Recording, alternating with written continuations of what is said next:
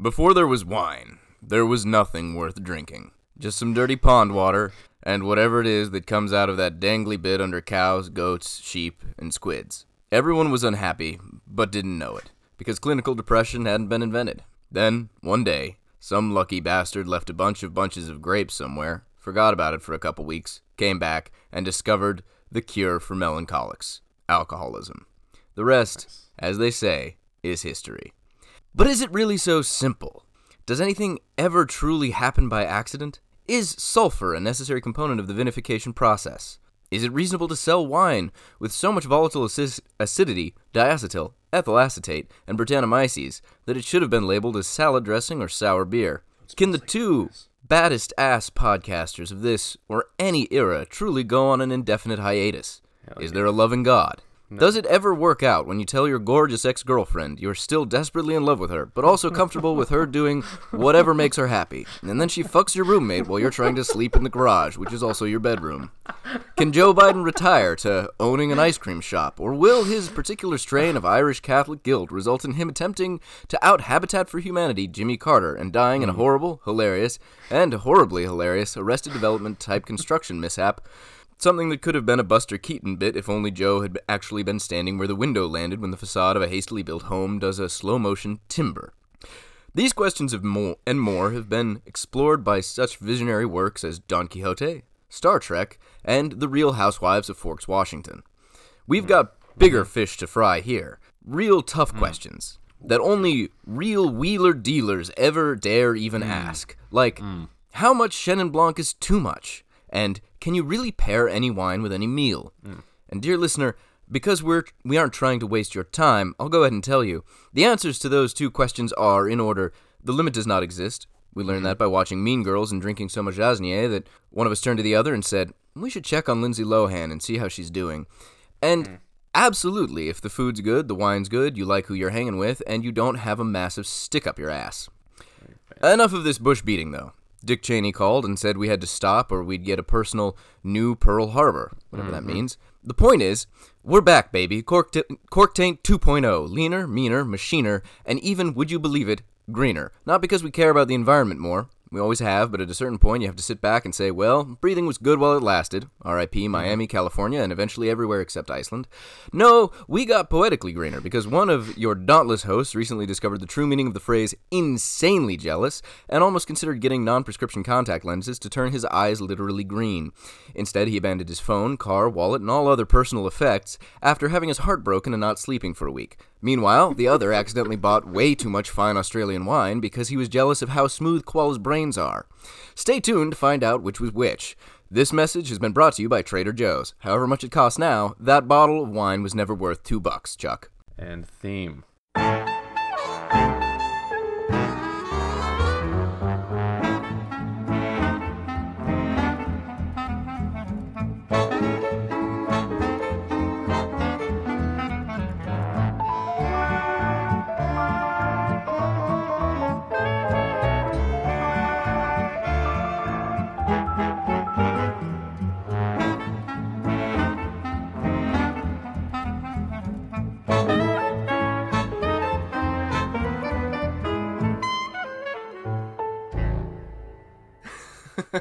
Masterpiece.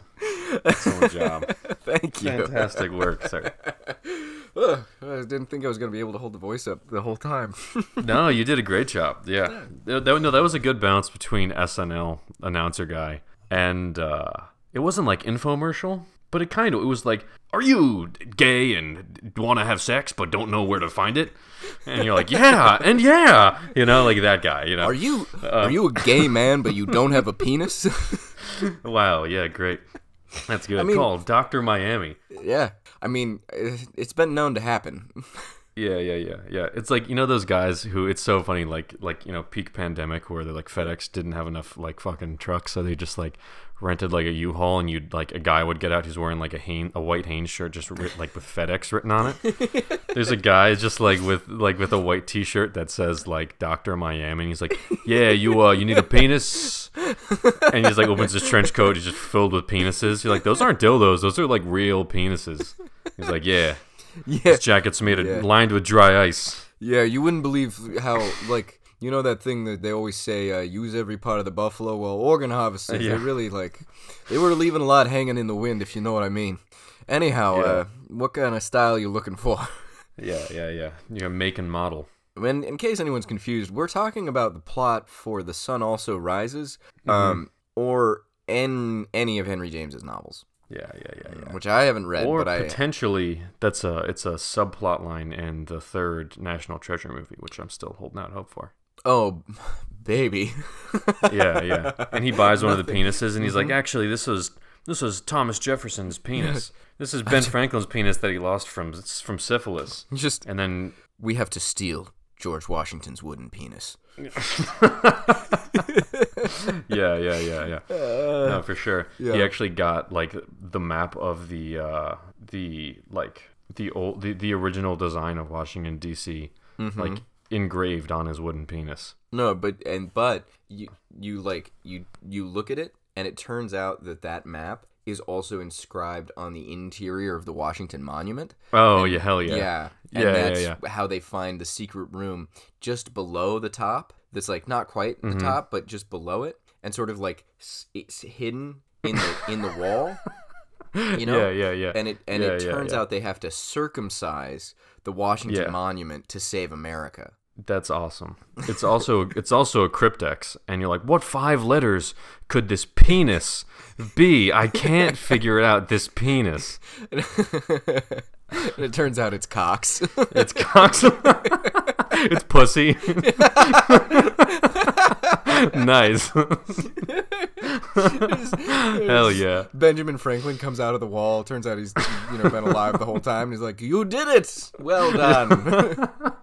You're the new kings of America."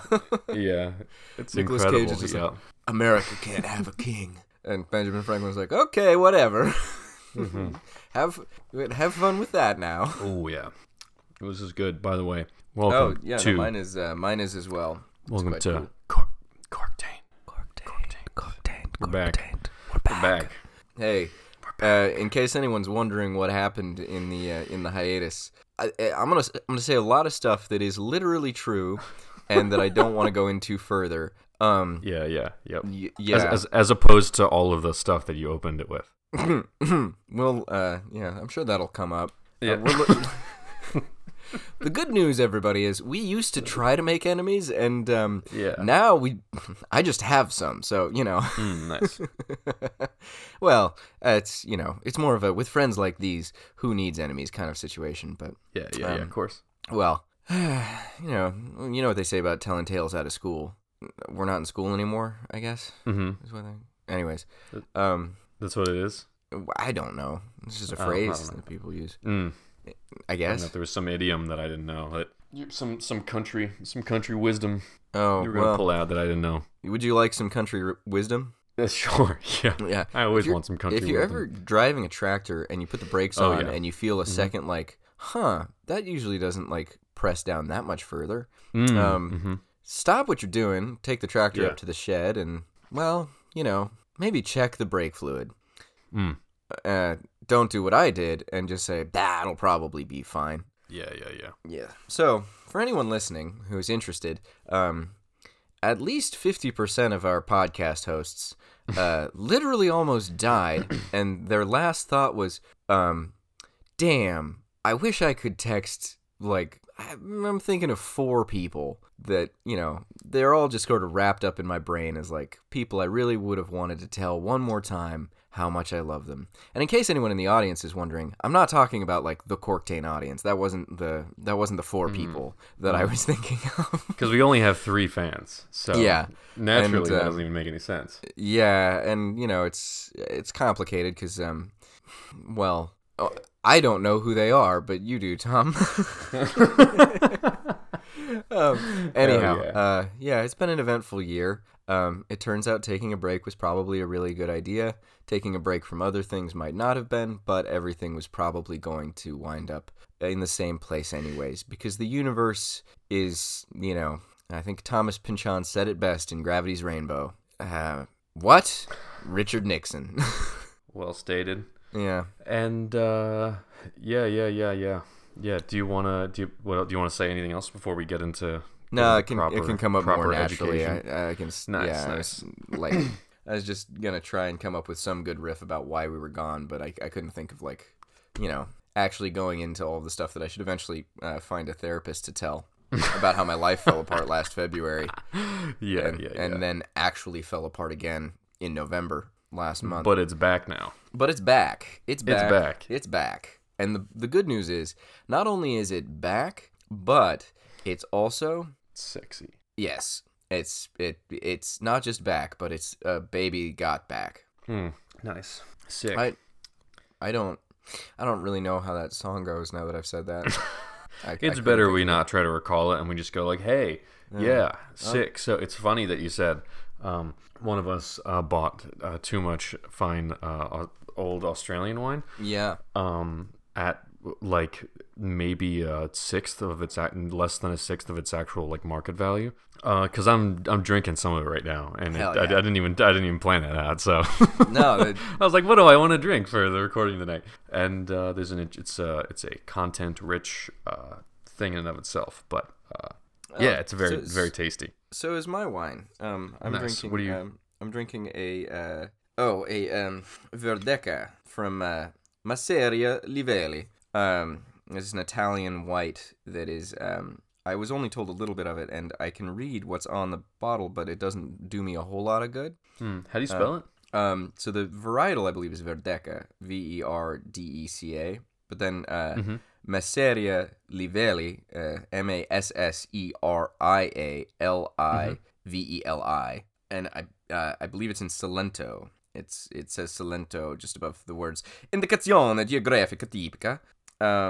Also, apologies to anyone who is offended by my attempts to pronounce things. I'm gonna say correctly, but just pronounce them not like an American because. I think I found it. Nice. Maybe. Mm-hmm. No. Is it Masseria Livelli? Like Masseria space Li space Veli? Yes. Nice. Okay. Cool. I did not say the spaces. But yes, and I just googled it and it said I got 0 results, and I was like, something doesn't seem right here. Yeah. On the bottle, it says, and we're getting wild here. It's a nice label. Ascos è il nome del nostro progetto dedicato alla ricerca, selezione e valorizzazione del patrimonio dei vitigni autoctoni pugliesi in via di estinzione. Nice. I vini sono prodotti solo con uve provenienti da zone a particolare vocazione nelle quali I'm going to interrupt you real quick just to say we were watching this like docu-series on Netflix about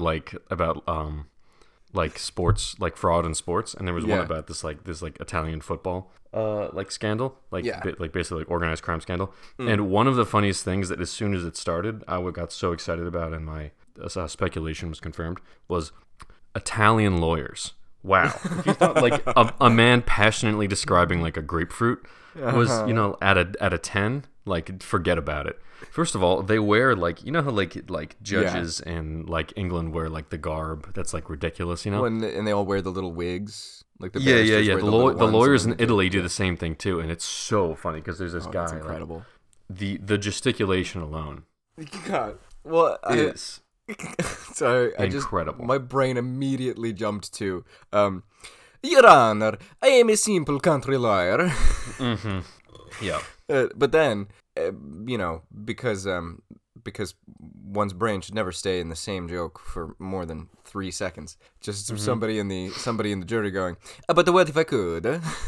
But what if I could? Yeah, no, it'd be good. But anyway, so tell me about how's the wine taste. We're deeply sorry, but we're also not. No, we're Americans, so we don't have to be sorry for anything. Yeah. What do we have to apologize for? I mean, our country just we figured out how to be fascist without calling it fascist. You guys just double down. So I don't know what to tell you. Also, the last little bit of that thing I was trying to read, I think, is about how the little symbol on the label is of a decanter from Greece in the first the first century. And Nice. it's shaped like it is shaped like a ram, which I think the word is askos. Nice. That makes sense. Yeah, it's written in Greek on there, so I don't know. I'm just drinking a bottle of wine, trying to figure out what it Nice. means. Is it crisp? Is it rich? Is it light? Is it playful? I'll tell you what, buddy. Is it serious? Is it? Yeah. It's got salinity. Mm-hmm. It's got sort of an unctuous, like the good butteriness. You know that Yeah. that fleshy, Mm-hmm. licking some melted butter off of your friend's hip kind of thing. Yeah. Yep. It's got a pretty soft, like, sort of acidity to it. Like, it's very lactic-y feeling. Nice. And then the tannin structure is actually very, like, subtle and pretty supple and pretty Yeah. To anybody, lactic-y means like as in like lactic acid, whereas like the acid that's in like dairy essentially. Rather than like green apple acid. Yeah. But So we've talked about that in past episodes, but We've- just in case everybody we've- doesn't pick up on lactic-y. yeah. So if anyone's confused, I poured milk into this wine before I started drinking it to give it a better mouthfeel. Yeah, precisely. Yeah, so I don't know much. I don't know anything about Verdeka. I think Verdeka is but I believe that it's a very like rare varietal that they kind of like rehabilitated for this wine. Yeah. Yeah, I will do some typey and some googly and see if I can learn some more about it, because I bought the bottle. I bought the bottle actually like back before last February when everything fell apart around me. But to record with, and I've been holding on to it for a special occasion. And sometimes you just gotta bite the bullet. You gotta get her done. You gotta get her done.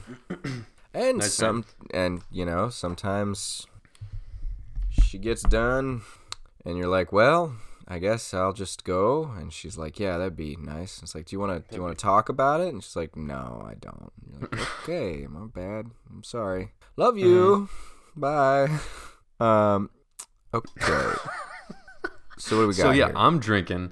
Oh, that's so rude of me. No. What's this in your glass, my friend? I have two things open actually. One is the Wild Duck Creek from '98, I think, and this is a wine that I like. It's just like it's got to be like fate, because I found one bottle. Like the story with this is basically like from auction like 2 years ago. I found like 2 bottles of it, and I got them, and I was reading about it, and they're like, oh yeah, the corks are shit, so like there's a lot of bottle variation. So whatever. I opened one. And so the 98 Spring Flat Shiraz by Wild Duck Creek. And normally the wine's supposed to be like whatever, like $70 or whatever, but I got it for like 20 from auction or something. And I opened it and it was like, yeah, it was not good. But this is also like years ago, and I didn't really have much experience with old wines, let alone like this one. So then whenever I opened up the other one the next day, and it was like so good. And I was like, fuck. I wonder if like the other one just needed more air or whatever. But so then, like a couple years, or maybe like a year later, I found like a case of that wine, like same vintage, right? Again, like cheap. And I was like, oh shit. So like, there were 11 bottles and I got it. And some of them were like, some of the labels were fucked up and some of them like corks are really fucked up. And so then through that, I got to like taste like, okay, so this one had like no seepage issues. This one, the cork was in great shape. This one, the cork was literally soaked and like crumbled when I touched it, like that kind of thing. And you can tell the different condition and the wines that are in certain conditions based on like, storage and whatever else, cork and temperature and that kind of stuff. And then I ended up finding like even more of it like a year after, as I was about to like run out of the other stuff. And I'm like, this is crazy. It's like same vintage, same everything. But so this one I had like 4 bottles that were like definitely fucked in terms of like the corks totally like soaked through, tons of seepage and stuff. So these 4, this is the last of the 4 that I've opened, that last of the ones that had really bad seepage issues, and the 3 that I had opened were all like really in not great shape relative to, like they were still tasty, but they were not in great shape relative to the good ones that I had where the corks were in good condition. This one's like pretty good, and it's interesting because right when I opened it up, I got a lot of EA. off it. So interesting. people don't know the ethyl acetate like nail polish remover smell, Yeah. like a lot of it. And I was like, oh, this is fucked. Like as I took the foil off and I could see the soaked cork and I could smell EA. So I was like, oh man. So I put it in the decanter and like swirled it around vigorously for like 2 hours, whatever. And it's delicious now. There's no EA on it. Oh, nice. And it's like, oh wow, old wine doesn't make any sense. Like it's magic. And so Yeah. Oh God, the stuff that just volatilizes off, or just yeah, you're like, scum. oh, I guess that's not an issue. And then I have a bottle, like a backup bottle, of the Heimann Lohenstein Riesling, the same producer. I think the same wine that we had when I was out there. The Riesling. Oh, nice. Yeah, Yeah, in the like a sort blue of teal bottle. Yeah, Yeah, love that. God, yeah, dude. So such good. both of these mother truckers, Mother truckers. and Beep beep. people would say, those two wines couldn't be further apart. It's like the salmiest Riesling ever, and then something that people, like literally wouldn't think it would be fit to pour down their toilets if you're like a Somm, They're both delicious. Well, they could not be further apart until you put them both in your tummy and go. Then they are one. Gonna just mix these up in my belly and get a little tipsy and have a good time. Nice. Yeah, so I just looked it up.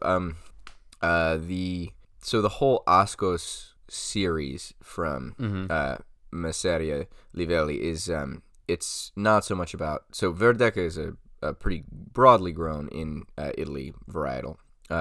Not like sort of an ancient thing. It is an ancient thing, but it's not like that it was almost extinct or something.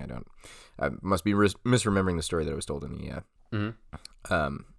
I think it probably has more to do with like the sourcing and the way that I think that this producer is very like serious about like classical like styles of farming and production and stuff. But I would have to do more of a deeper dive. But they have a bunch of they have two. They have two sort of like labels, the Ascos series, and then just Masseria Livelli. They make red wines, and I think it looks like a rosé. But the Ascos series are quintessentially Puglian. I do not speak Italian. Puglian. So they make a Primitivo and a Negromaro. And then they also do for the Ascos series Malvasia Nera di Lecce, Primitivo, and Susomaniello. Nice. Yeah. So it's sort of an interesting like and this is I'm drinking in 2019, so we're in two very very different ends of the spectrum in terms of like what we're drinking and how we're. Because like you had to do a lot of legwork to get yourself to a bottle that you're being able to have a good time with, and I just picked up this wine and was like, that sounds interesting. I want to know what it tastes like. It's an interesting wine, and it's like one of the things I think it's. So I think it would be interesting to. One thing that I've found is like with seepage. So it's not really like an issue if you're just going to the store buying a bottle of wine, but if you're going to buy stuff from auctions or like let's say you're cellaring, you buy a case of wine and you're cellaring it, and whatever 20 years later you look and you're like, oh, wow, it looks like there's some wine coming out of this bottle, or it's like it's sticky, or it looks like some stuff is leaked or whatever. It's not necessarily indicative of like that the wine's going to be like fucked, because I've had some wines where there's been like seepage on them and they're like totally fine, like old ones. Yeah. Or like low fill levels or whatever, but it's more like it's never like a sign like, oh good, there's seepage, you know what I mean? Like it's not like it's never anything great, but it's not always like a huge cause for concern. No, it's the exception of like very delicate reds, because I don't know about like red Burgundy or anything super light that I can't afford to drink that shit, and also like but like bigger high alcohol reds I think are wines that are more like resilient, I think have a better chance of standing up to like potential oxidation than lighter ones, is my hunch. Yeah. No, I think you're correct there. No, what are you thinking?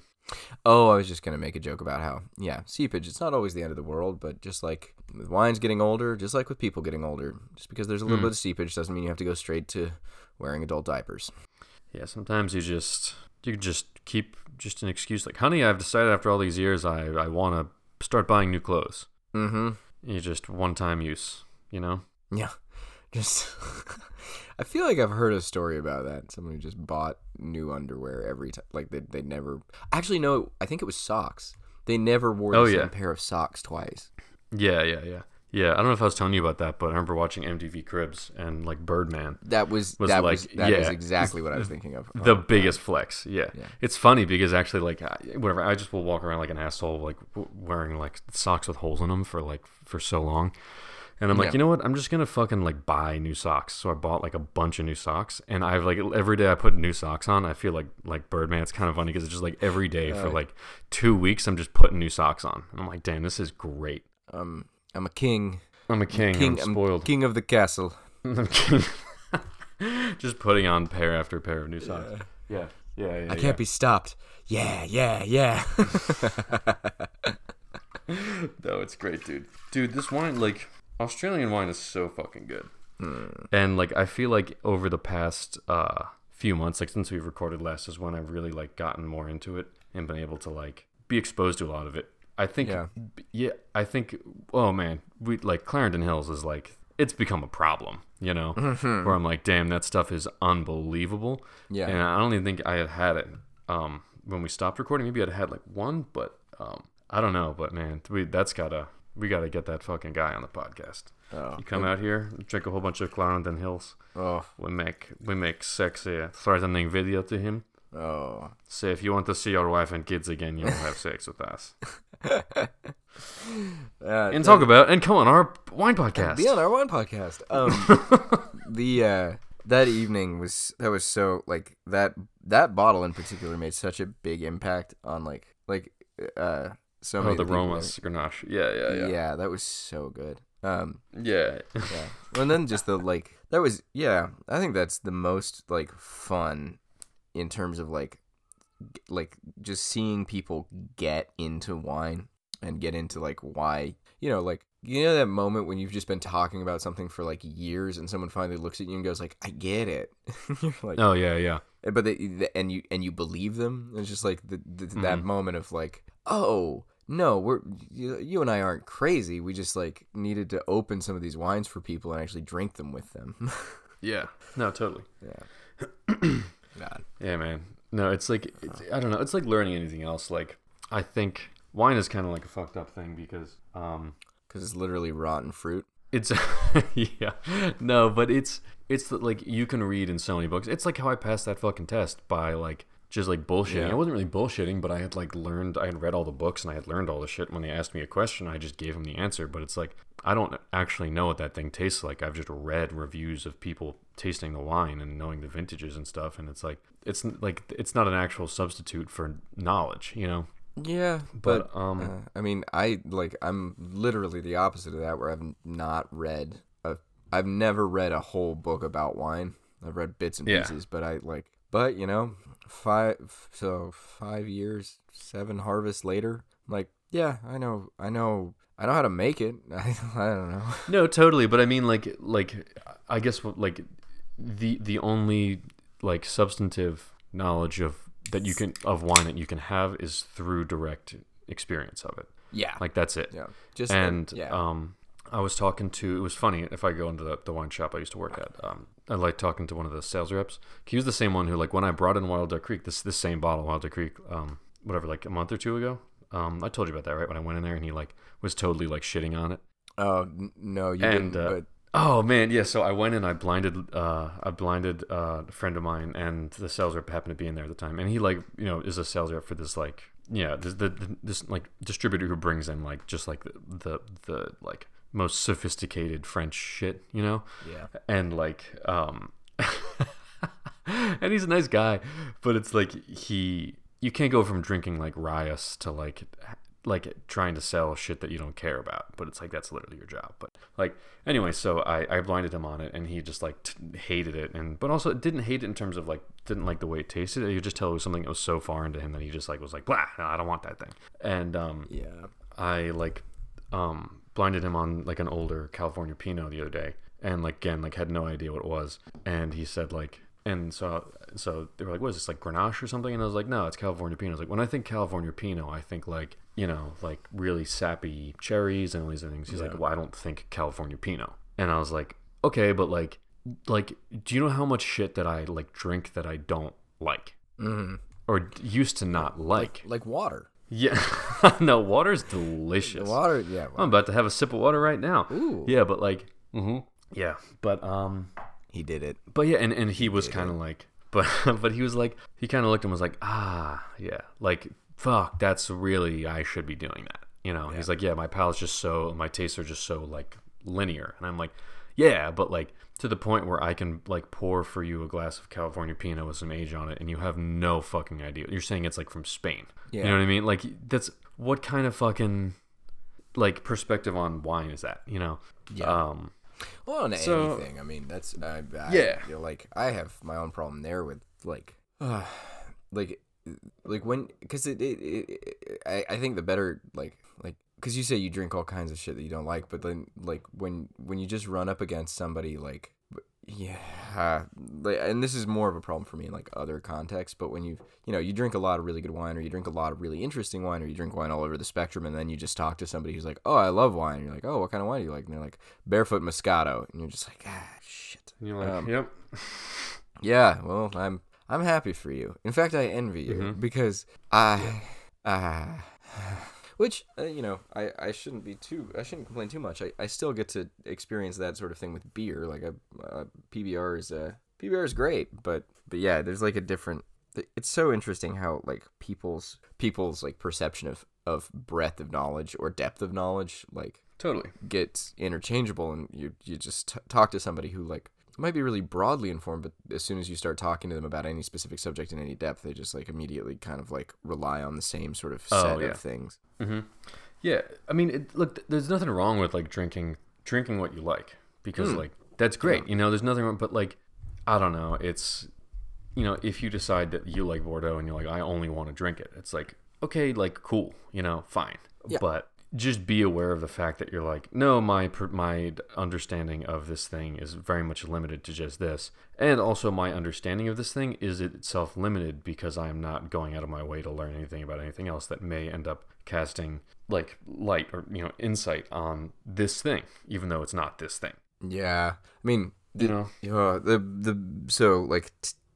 the biggest analog for that kind of thing for me, because I've put myself through like, I've told you about this, and like, it's not super healthy, but the analog that I've been thinking about is television. Where, you know, there are like several great TV shows that exist that were made that, you know, like Schitt's Creek. Oh man.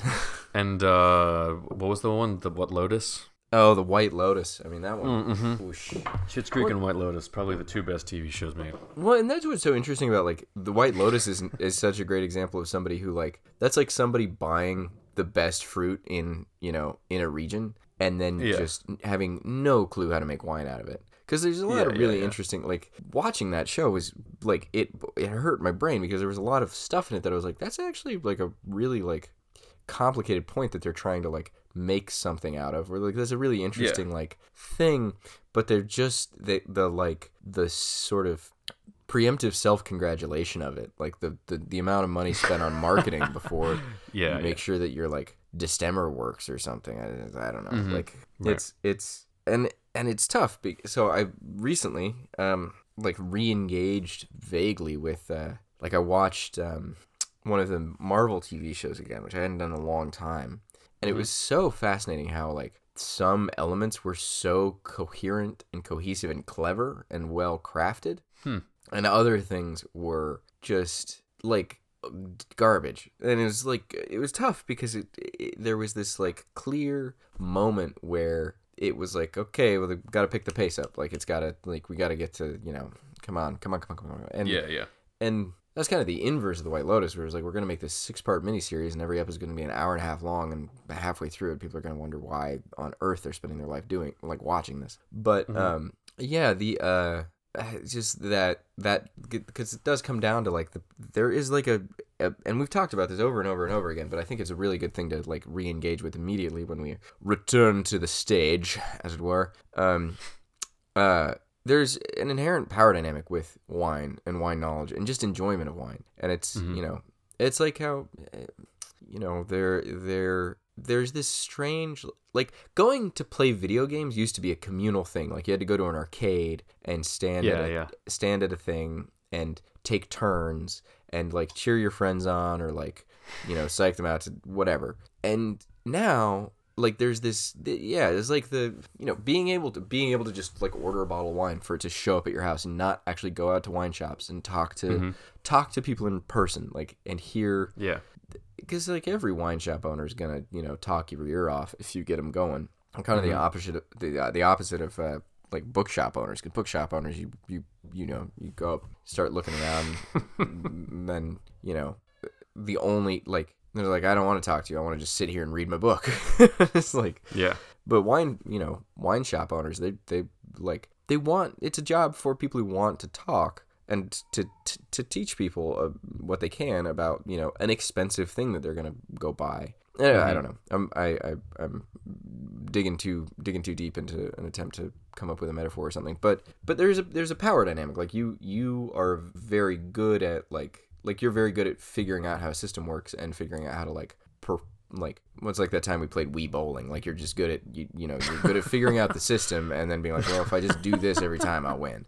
And so it's like good at figuring out, like, which wine shops to go check in at and be like, oh, you bought anyone cellar lately? And then, like, you know how to go through the whole process.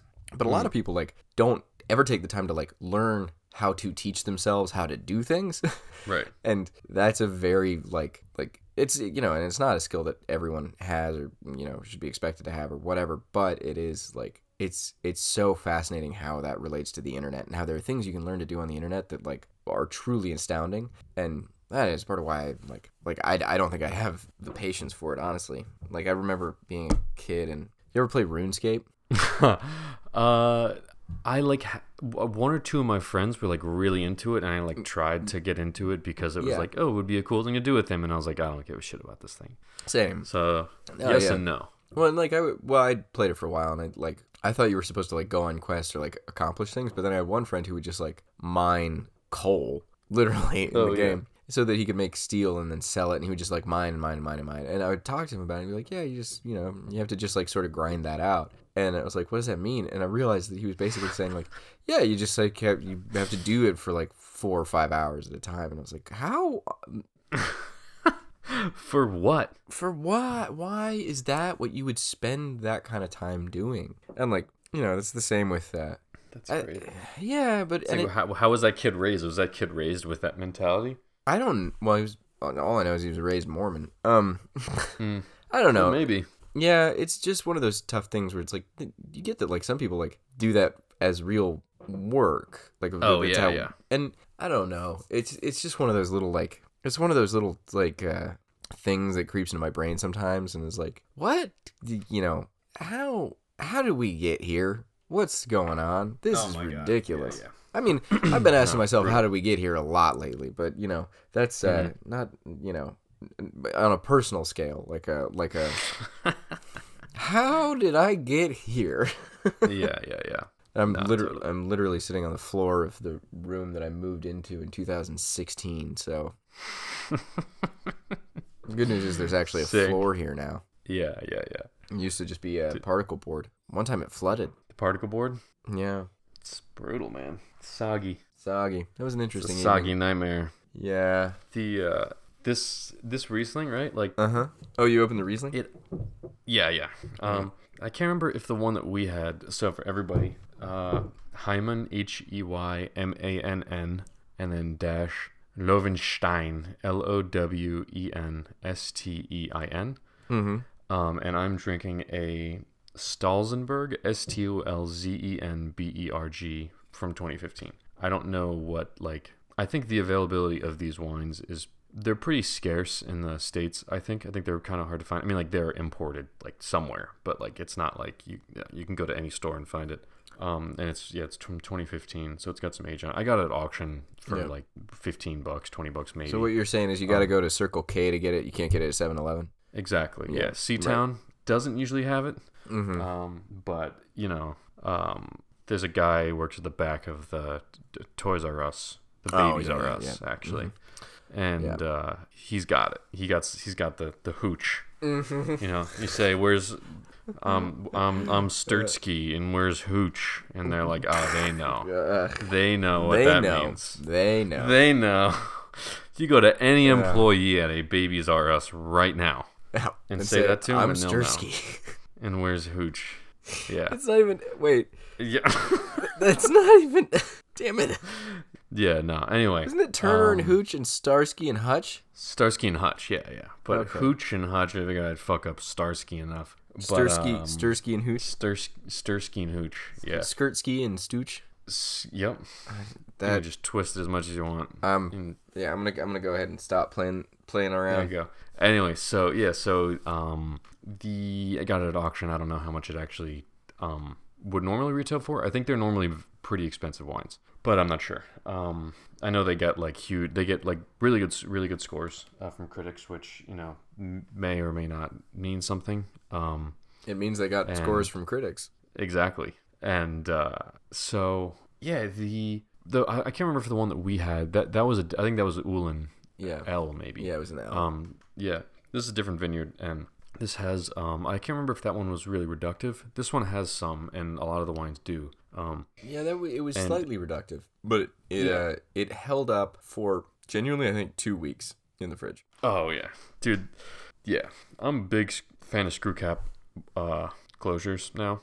Yeah, that's And, all that Australian wine you've been drinking. Yeah, but also having like aged wine under screw cap. And number one, you don't have to worry about like it being corked. You don't have to worry about like, is the cork gonna fucking crumble into a zillion pieces when you open it up? And you open it up and you're like, oh wow, this is so fresh. Yeah. Like Yeah. crazy. Like Yeah. unbelievable. I had a 09 recently, Oregon Pinot Noir that was under screw cap that was ridiculously like fruity and like it was crazy. Yeah, and it's so vibrant, and you're like, and the best ones that I've had are like, it still tastes like aged wine. Yeah. It still has all the age characteristics, but it still has like the bright. It doesn't taste tired at all. You're like, wow, this is amazing. You're like, yep, screw cap. Yeah. And it's like, oh, would anybody really want to pay fucking like more than like $80 for a bottle that you just screw off? It's like, yeah. I mean, yeah. Yeah. People do it all the time. People do it all the time, and like, Would anyone want to pay $5,000 even if you got to pull a cork out of the bottle? I don't know why. yeah. Yeah, I mean, people are like the people who aren't gonna buy, like most people who are buying like that type of shit, like whatever DRC and like classified Bordeaux and stuff and other whatever like ridiculous Burgundy and shit. They're not even like, it's going into like a storage unit. You know what I mean? Like it's literally, they might as well be buying like fucking like, I don't know, any other commodity like stocks or fucking bullshit Potato futures. digital art. Yeah. Potato futures. Yeah. Yeah, but buy an NFT from the Idaho Potato Growers Guild, and it's just a picture of a potato. That's it. There you go. Yeah, perfect. You might as well be buying that shit. Oh god. Like if all of a sudden, if wine stopped being like as like profitable, just like if for whatever reason, like people decided that it wasn't a good investment, like prices of Bordeaux, like I really wonder what they would go down to. Like, I mean, it wouldn't happen, but like I don't know if things would be regulated to like cost of production or whatever. But like, I mean, I don't know. How It's kind of cost of production is pretty much what's got Oregon Pinot prices where they are for the most part. The upper end of stuff, that's like, well, yeah, it's complicated, but like the low end, the fact that you can get $25 bottles, that's like, that stuff should be getting sold direct wholesale and not getting distributed. And then the sort of like $35 price tag that goes with a lot of Oregon Pinot that winds up in supermarkets, like nationally, that it's kind of a cost of production, cost of goods thing. That's, economies of scale, like A to Z and ERATH are able to do cheaper wines than that. And there are other examples as well that, are $15 or less, and they aren't bad, but it is there is a significant difference in terms of like what is being paid for up front to produce those things. Oh yeah, totally.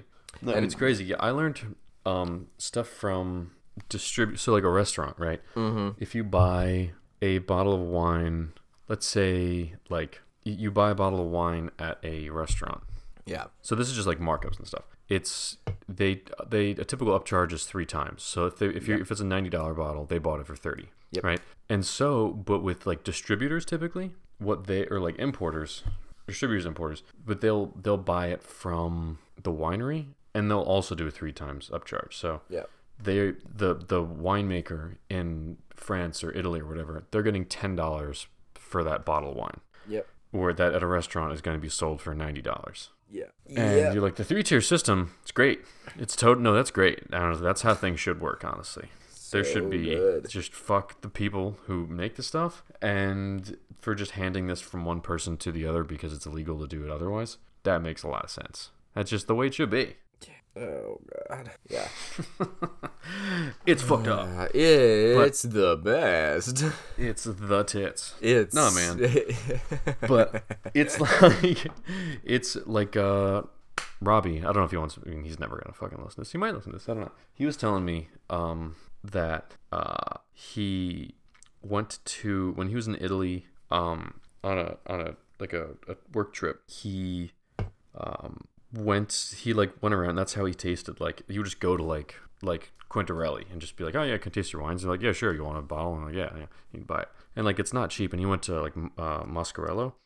Bartolo Mascarello, just like, you know, one of the most famous producers in Barolo, and the wine's supposed to be like fucking crazy. And they like all the wines are like sold out totally. Yeah. And he went in there and was like, hey, do you have any wines? And they were like, I think we're all sold out, but like let me check. And they're like, yeah, we have a couple bottles. And like they had like 2 mags. And then he's like, how much are they? And in 2014, he bought from them. He bought one for 180 and one for 150, like for mags. Yeah.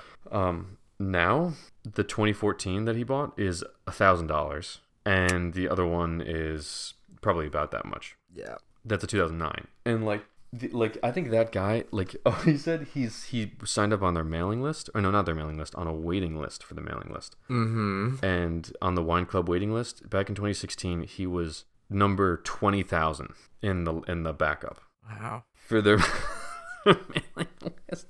But anyway, so like, yeah, when you buy from them, he sells his wines for like $50 or something, or $40 or $45, something like that. And then here, when you go into a shop, and if you see like his regular, not like a single vineyard one, just a regular Barolo is like, whatever, yeah, like $250, $300, $400, something like just crazy. And so the difference between like even if you don't want your wine to be expensive, it's the same way it goes with like secondary markets too. But you don't want your wine to be expensive, so you don't charge that much for it. But like you don't really have a choice after a certain point. If you reach a certain like status, yeah, you sell your wine for $15 a bottle. Some asshole's just gonna buy all of it and then put it at auction, and then it's going to go for like $1,000 a bottle or something, and you're not making that money. That asshole's making the money. So yeah, the auction house, but yeah, no, the whole system is it. But again, it's a power dynamic that's so frustrating because the reality of like producing anything, the reality of like what you have to consider, what logistics you have to make happen, how many people you have to pay, all of that stuff is, you know, you do all of that, and then the thing that you've produced, you have to put out into the market, and you have to like play the game of all these other people who want to make their living off of the work of you and all of the people that you worked with to produce whatever it was that you made. And their whole thing is like, well, you need me to get this halfway across the country or whatever it is. So you work with them, and it's this breakdown of like there are so few distributors who, you know, well, it's this breakdown of like, but you know, it's a power dynamic because the kind of money you have to just to start a distribution company or to like buy all those wines or like to move all that around is, you know, that's not a position that a lot of people who would work in, like, say, you know, who would do agricultural labor, like that's not a position many of those people are in. Like there is a very steep power gradient between like who can distribute wine versus who can grow wine versus who can make wine and who can, you know, and then because the whole thing is so complicated and so messy, no one wants to like, you know, like we can make whatever jokes we want about like Psalms being assholes or whatever, but like there is no real true villain. There's just a bunch of people just like sort of going along to get along, trying to figure it out, and then some people who are better at the game than others, and other people who like just had a better start than other people and they had more available to them.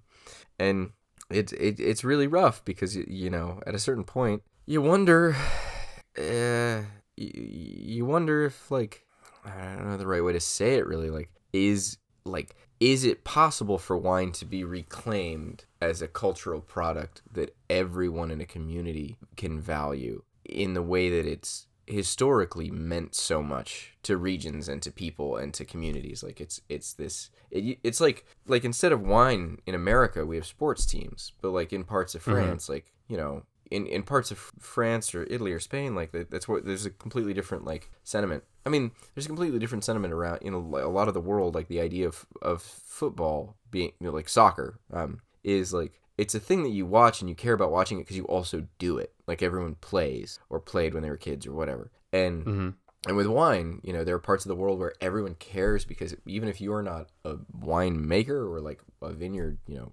a full-time vineyard worker, your neighbor might have a vineyard, or like they're, you know, people the say the county over have vineyards. And it's not like going to wine country doesn't mean like going and getting an Airbnb or a $400 a night hotel room, you know, somewhere across the country to buy yourself 2 cases of wine and then go home. It means like packing your family in your ridiculous little Peugeot or whatever kind of car you got, or your little Renault, driving down the road, visiting some people that you've known forever, and you get their wine. And it's not the best wine in the world, it's just the wine that they make, and it's wine that you like maybe one summer helped a bunch with in the vineyard, or like you weren't doing something so you went over there. Like that kind of thing where there's real community to it. There's a real sense of like I don't expect to get paid for coming over and helping out, but I'm going to get fed, I'm going to have a place to sleep, and I'm going to be given a couple bottles of wine. You know, like you do it because it's what the world is made of.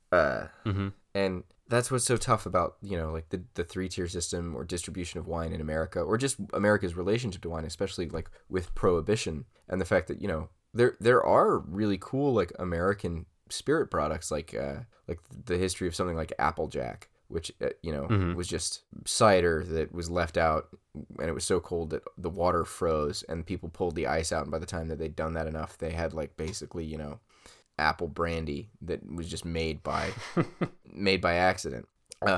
Like there are things, or like pisco being, you know, such a big cultural contention between Peru and Chile, and like the fact that you know, the product probably was first made in Peru, and then Peru has a town called Pisco, so there is a town in Chile that was renamed Pisco Elqui in the Elqui Valley, so that because Piscos are really important to Chile too, but there's just this whole like bullshit colonialist, like, you know, dick measuring contest where it was like we were the first ones to do it.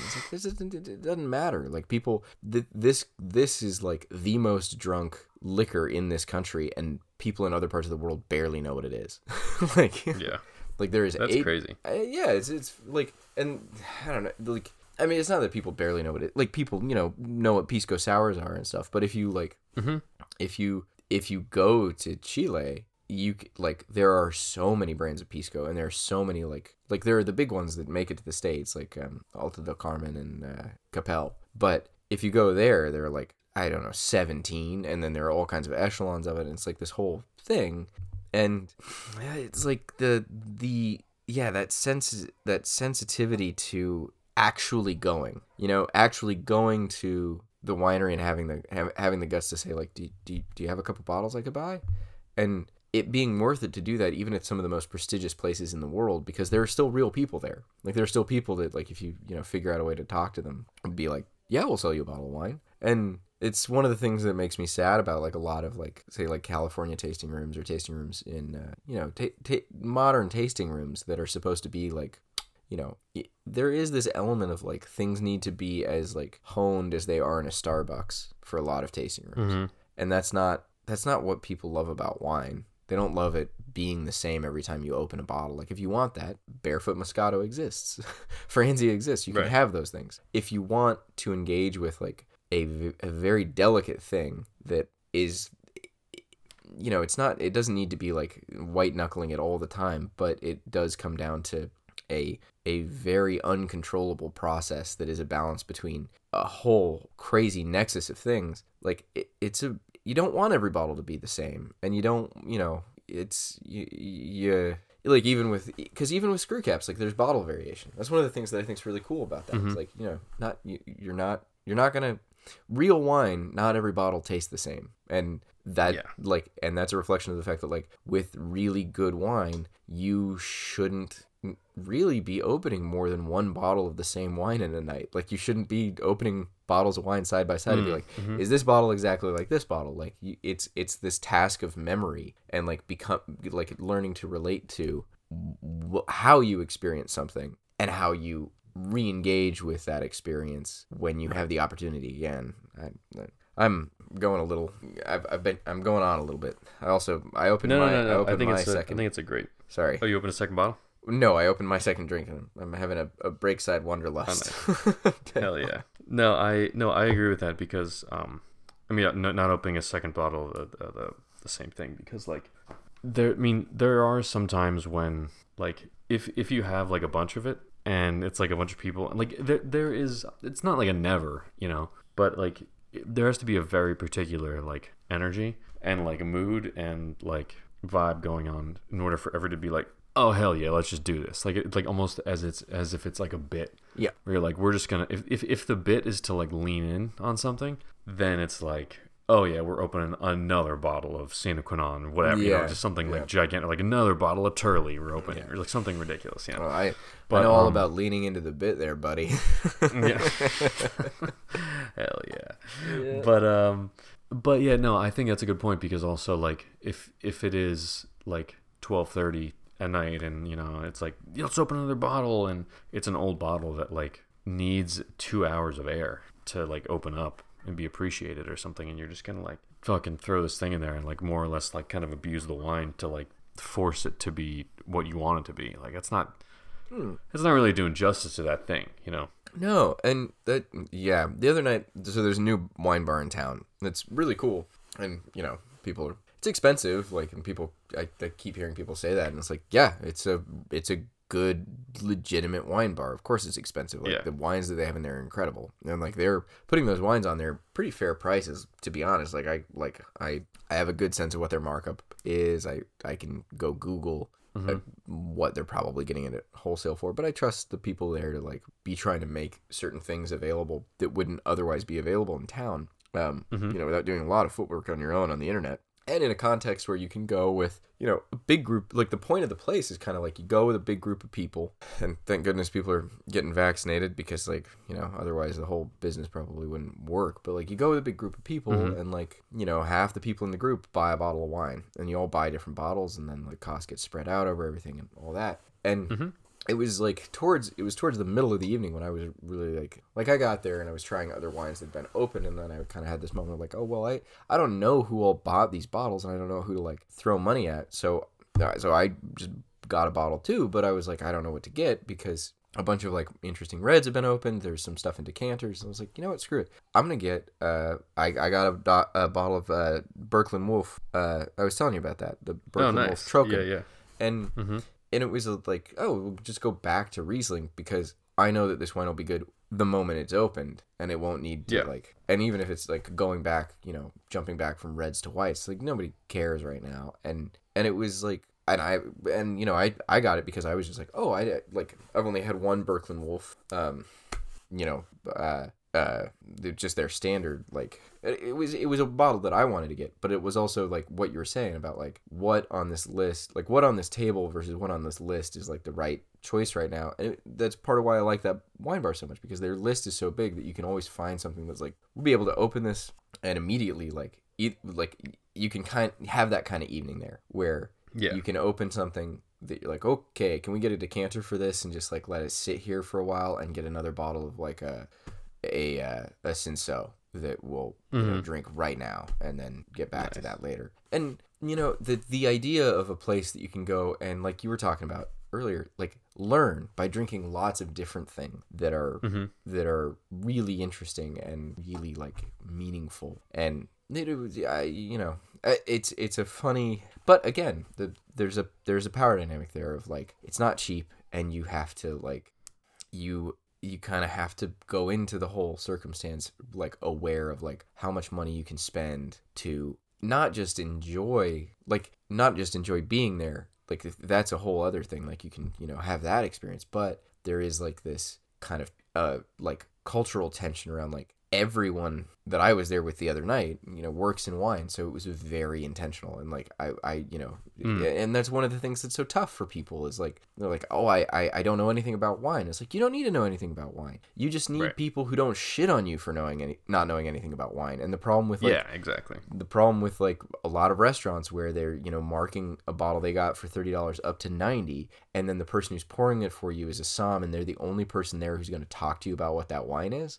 Like, yeah, that's going to make you feel uncomfortable, and like you're not supposed to have your own opinion, and you're not supposed to like be able to like sniff the glass and go, oh, this is corked. Like having the stones to do that, having the chutzpah, having having the huevos, the ovaries of steel to look some dickhead somm in the eye and tell him that bottle's corked. Like, he's like, it's a screw cap. Yeah. Like, oh. I thought I had ovaries. As he's unscrewing the cork from the corkscrew, he's like, it was a screw cap. Like, sir. Yeah. Just referring to ovaries as stones. Yeah.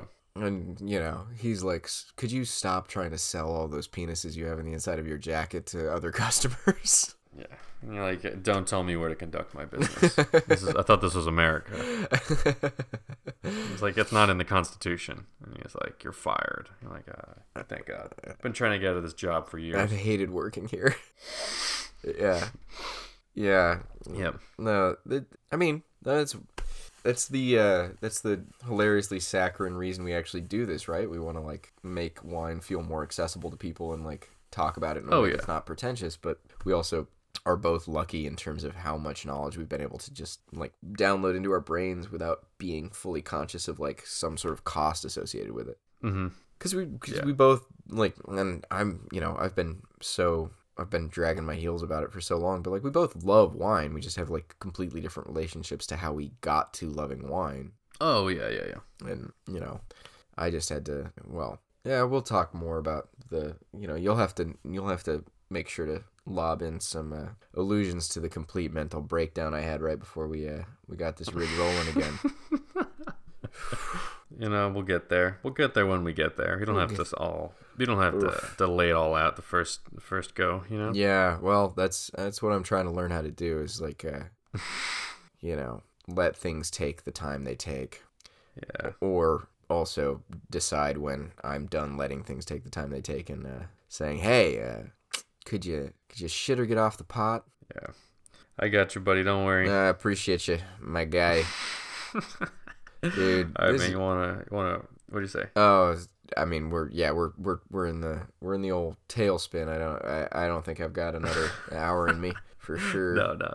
No. But have we got any riff we want to end on, or where do we like? I didn't write an outro. I suppose I should have. No. It's you can please, if you don't want to hear me beg like that anymore, go to patreon.com/Courtaint. I want to hear you beg like that. Oh, okay, then, well, if you want to hear me beg like that, then go to patreon.com/Courtaint, and you can probably hear me beg like that on there if you want. You can pay.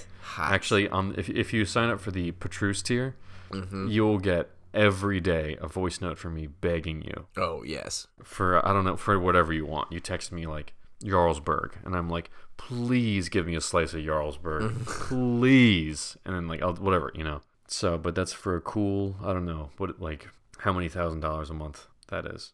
You'd be giving us, so that'd be pretty sick, honestly. That'd be great wine income. Let me look that up. Anyway, thank you for listening and for coming back. Hey, and funny. $4,000.